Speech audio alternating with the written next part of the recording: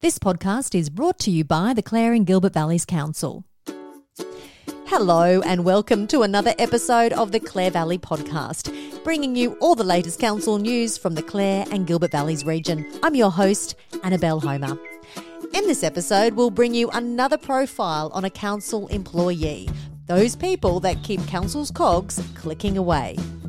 A few episodes ago, you got to know Sarah Zaromsky. Well, this month you meet Sam Casey, the council's environmental health officer, the bloke who deals with wastewater treatment, mosquito trapping to ward off Japanese encephalitis, and also health inspections at our local businesses. But first, let's get the latest from council headquarters with CEO Dr. Helen McDonald. Dr. Helen McDonald, thank you very much for joining me again for our wrap-up of the latest council meeting. And I understand in the month of October, you all went to Tarlee to have your latest council meeting. We did. The lovely little township of Tarlee did a wonderful job of providing a meal to the councillors. We had the meeting in their gorgeous little town hall, which I'd forgotten how pretty it is inside. And did you get many people from the community attending? Yes, there was actually a full gallery, shall we say. Not only people from Tarlee, but we also had a small delegation from Manoora. They were doing a deputation, as was a small deputation, mostly from Clare, to talk about the Bizan-Clare engagement that happened recently, letting council know what happened during the time that the Japanese students were here. Is there anything to note from the Manoora deputation? Yes, the council didn't make any decision, but the Manoora Centenary Park organisation, or peak body, are looking for council to assist in funding the construction of what they're calling a wellness centre. I think it's partly also a new set of change rooms. Change rooms they currently have for sporting activities are somewhat aged, I think, and they don't have sufficient for when they have got visitors. That's my understanding from their presentation last night. How much money is Manoora wanting to do this new upgrade to the wellness centre? They are looking from council for about $90,000, and they're looking at staging over 3 years, I think, and I think the total project cost was somewhere between $250,000 and $300,000, I think. So just to be clear, a wellness centre, you did talk about an improvement on the change rooms, but what else do they want to include in a wellness centre at Centenary Park? You know, things like massage rooms, indoor gym activities, or other fitness activities that can be held within a closed space as opposed to outdoor. So similar to the YMCA, for example, in Clare. Yes, yeah. Not nearly as grand, I expect. Councillors will relook at this proposed project once administration has evaluated all the information and formed a report. The Clare Valley Wine and Grape Association has approached council to consider an application for Hallmark funding of $20,000 for the 40th anniversary of Gourmet Week next year. What did council decide? So council decided that it would support their request. The event has to be of a size to attract a particular number of people. So it's, a big event. Over 1,000 event attendees, over 800 bed nights. Exactly. And a substantial national or international profile. Exactly. So why does it have to go through council, or why do you need council support for something like this? Well, it's unbudgeted, so we don't actually keep a budget line just in case. And it's not part of our strategic plan or core services or mandated services. Council really needs to make a decision about whether they think that this is a good thing to do for the broader community. So it's really very much a decision which is made in the interest of the broader community as well as the business community, because this is actually the first one we've done, so we don't actually even have a set of precedents that we can look at. So this is the first time for a Hallmark event. Exactly. Just to confirm, Council will fund $20,000 towards the 40th anniversary Gourmet Week. Riverton Community Hall refurbishment consultation. There's been a few outcomes. I understand administration sought feedback from the community regarding individuals' preferred refurbishment option. I think it's A or C. What's the feedback that you received? The feedback was the preference was for option A. along with a significant number of comments that suggested that they'd been over-consulted, which was probably not unreasonable for them to make, because I think this is about the third time that we've been and asked them what they want. It's not such a bad thing, is it, really? Opposed to under-consulted? Yeah, well, exactly, yes. Probably better to over-consult than under-consult. The trouble is if you over-consult, then next time you come to consult about something new, they might not participate. And to be clear, the option A is what in particular? As a few people did mention, what's the difference? What is in option A is an upgrade of the existing kitchen, enclosing the veranda that runs on the outside from really the hall area to the kitchen and dining room, upgrading the inside toilets so that they disability or mobility friendly, an interior paint job, bifold doors also.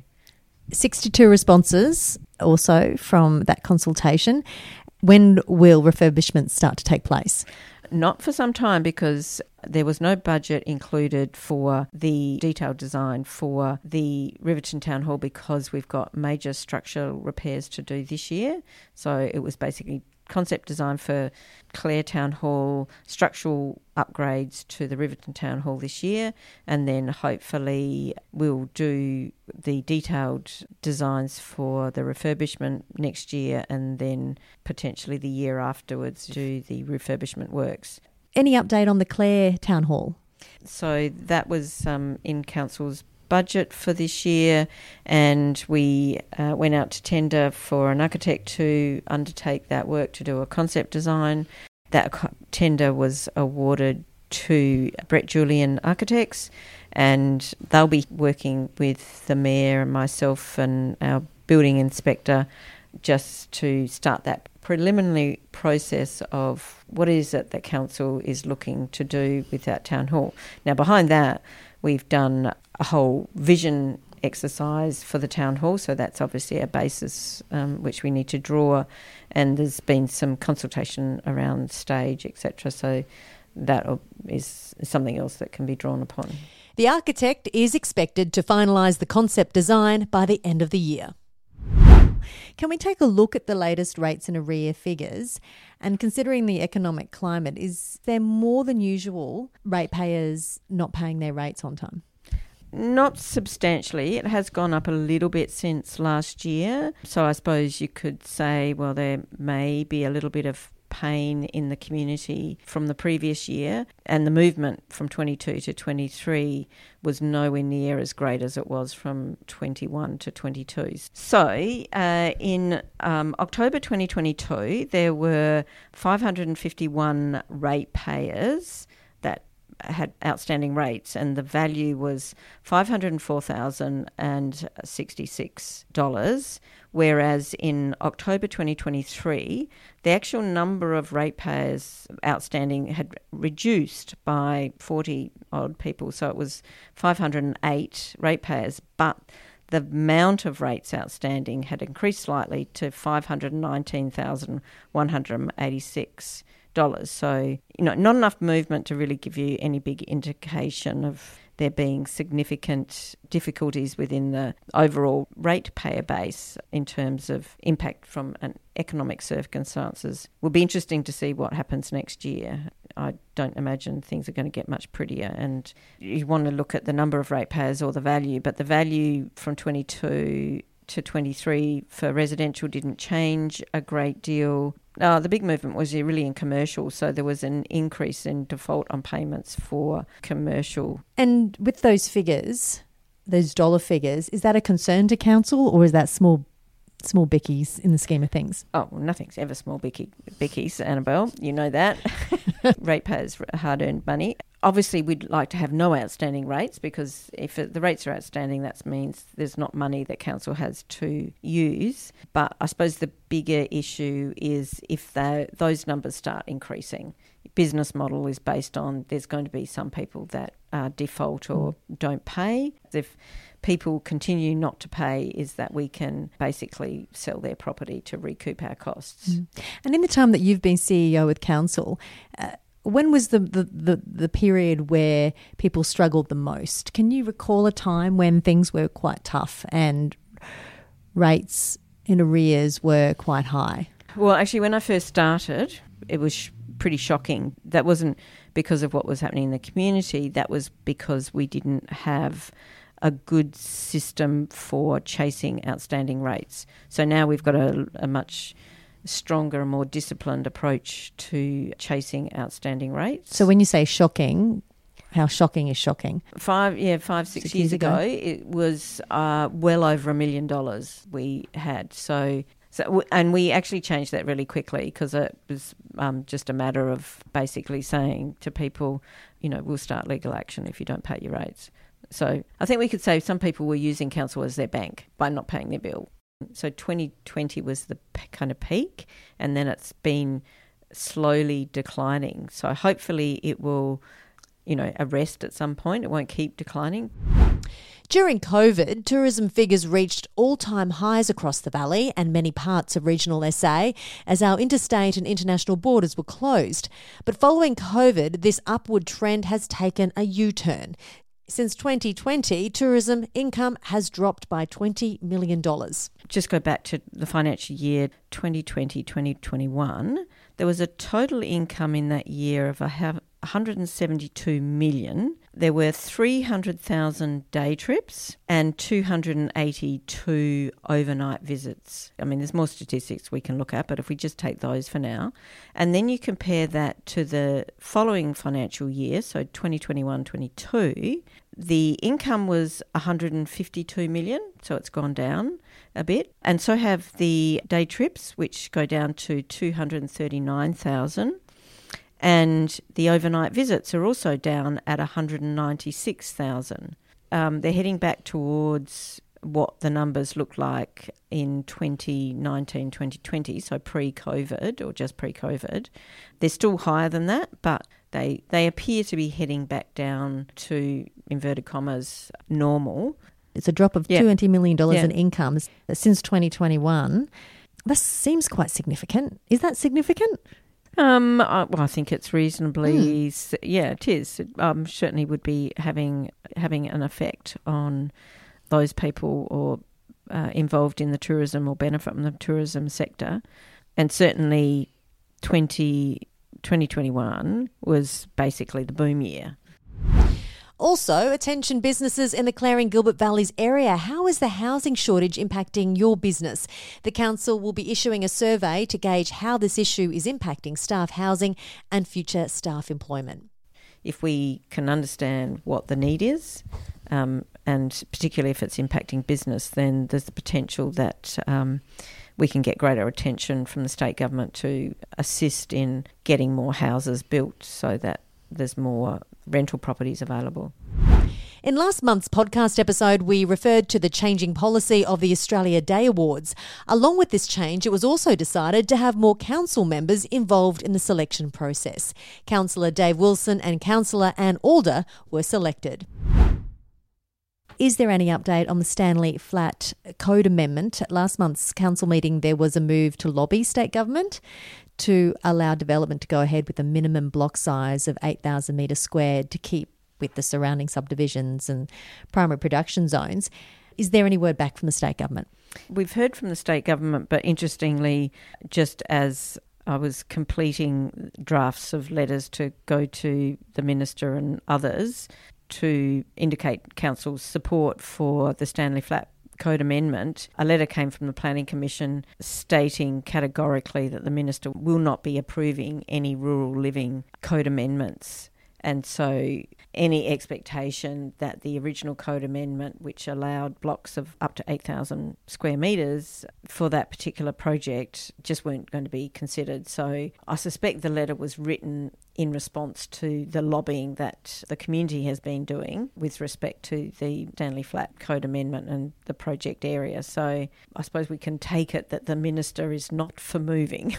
So you're not going to pursue it any further? Oh, no, well, we've got a resolution on the book, so I am required to do what I can to fulfil the requirements of that resolution unless council decides to withdraw it. And so, we'll still send off those letters and make clear, ensure that the Planning Commission and the Minister, etc., know what Council's position is, probably leave it at that. Helen McDonald, as always, thank you very much for your time and keeping us up to date with the latest happenings with Council. You're welcome.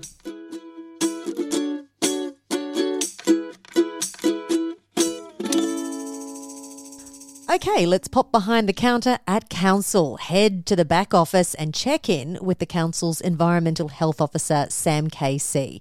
Did you even know Council had one? In fact, did you know there are over 68 people working for Council, with 57 of them being full-time equivalent? That makes Council a significant employer in the district.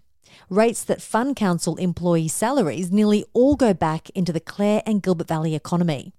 Well, Sam is originally from Nepal and has been living and working in the Clare Valley for a year. He's been confronted with tasks he's never done before, but enjoys tackling the challenges the role brings.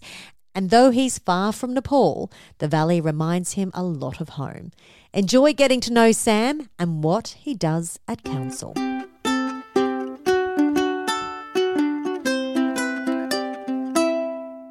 I came here back in 2014 to do my master's degree in environment science. And then after I got my residency, and then I did my environment health course when there was a COVID. Everything was locked down. And then I thought I should do something that has a job as well and job security as well. So, I ended up finishing my degree in 2021. And then I got my role. I worked with Queensland local government in Queensland. And then I worked 9 months there before I joining this council. It's been a year already, so yeah. So was the idea to stay in Australia or to go back to Nepal? When I came here, my idea was to just to do my study and go back to Nepal. I actually went back and worked for a year, just managed a environment project. And I thought, things not going well in Nepal, so job securities and all of those things. So I thought, I should get back. I got my residencies because I worked there as well. And so that's the way it worked out to me. And going back to Australia, I mean, it's an amazing country. And I got my citizenship already. So I'm a Australian citizen now. So, yeah. And what do you think of the Clare and Gilbert Valleys area? Oh, to be honest, before this, I lived in Adelaide for 6 years. Before I moved to Queensland for a year just for a job role. But I've never been in Clare before. I've been to Barossa. Our families, relatives comes in to visit Adelaide. We take them to Barossa for a wine tasting, you know what I mean? But never been to Clare. And then somehow there was a job role coming up here and I was desperate to move back to Adelaide. From Queensland? Yeah, from Queensland. My wife was here, so... And then this role came up and then, I applied and I got my role and I love this place. I came here with my families, my wife's mom, and then they like this place. And this is more like Nepal, hills, you got this forest, just greeneries and everything's away from the city. It's more like Nepal, so I feel like I'm back in like a home. Why environmental health? What got you into that? I'm more like a very community person. So I like how it's connected with the people's lives, bringing changes in their lives through our health promotions. These roles comes with lots of delegations under different legislations. You work under the Food Act, food business inspections, wastewater side, swimming pools and spas, public spa inspections, warm water systems, cooling towers inspection. So you inspect a lot of facilities. Right, and you head round to all the cafes in town and make sure that their food is at a certain temperature. How often do you do that? We are far behind with the food stuff because at the moment the priority is a wastewater system because it comes with the planning and development. So it's a part of this the planning and development approval. Because if the wastewater is not approved, then the development will be on a hold. So we try to finish that stuff, and it makes me so busy these days. We are far behind the food business, but I'm trying to catch up.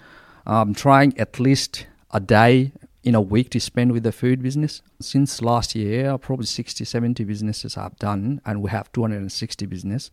Bit of gap in the last few years. So are most businesses doing the right thing? Most of them are doing great stuff. They are very cooperative, I would say, because, when you have this gap between the council health officer and the business, and it's been a gap for a while, and I'm trying to bridging this gap, and then, obviously not many people are everything they need to do, and then we try to, educate, give them sufficient information how to do things right. So, yeah, they are cooperative. Even there is something missing out, they're given a chance to improve, and then they're doing well, yeah. So the wastewater treatment side of things is what's really occupying you at the moment? Yeah, it's really occupying. It's different phases of, before approval. So it does a bit of time to go through one applications. And we get around, last year I think we get 200. You got a housing approval. That house comes with wastewater system as well. We got 200. For this year, we were around like 50 already, 60 already.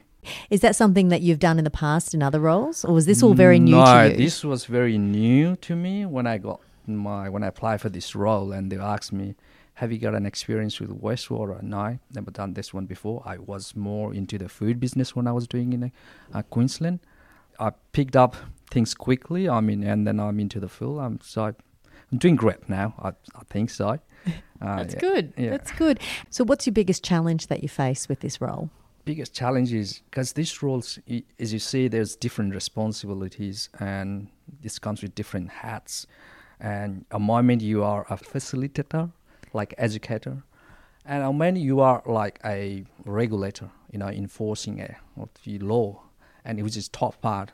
I'm very soft person, try to give people more like opportunities to work out, but sometimes you got to be very strong. You got to make people doing the right things, so that it doesn't affect other people's in a community as a whole. So that's the top part for me. I enjoy things. Yeah, you enjoy the challenge. Yeah, I enjoy the challenge. Yeah, I take the challenge. Yeah. What do you love about your job? Is there any aspect that you love? Is the way I engage with communities.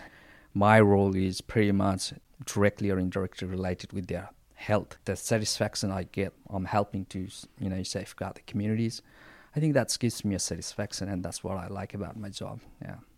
So what's the plan? What's the end game for you? As you moved to Australia, you've come from Nepal. Where do you see yourself in 10 years' time? In 10 years' time, I'll probably looking for managing a bigger team, going to bigger council probably. And what's it like working for this council? Oh, this council is amazing. The team here, they are amazing. They welcome me so nicely. I never feel like I am a newcomer.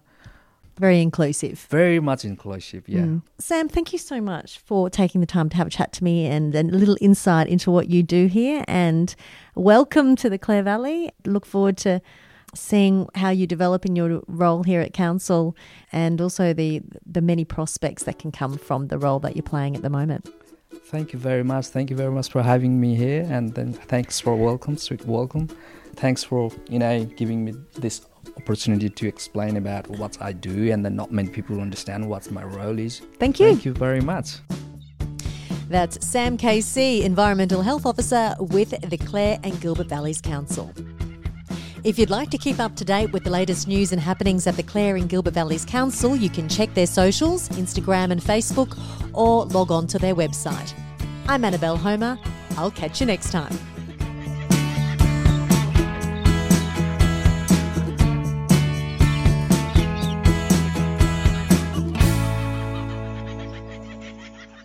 This podcast was brought to you by the Clare and Gilbert Valleys Council.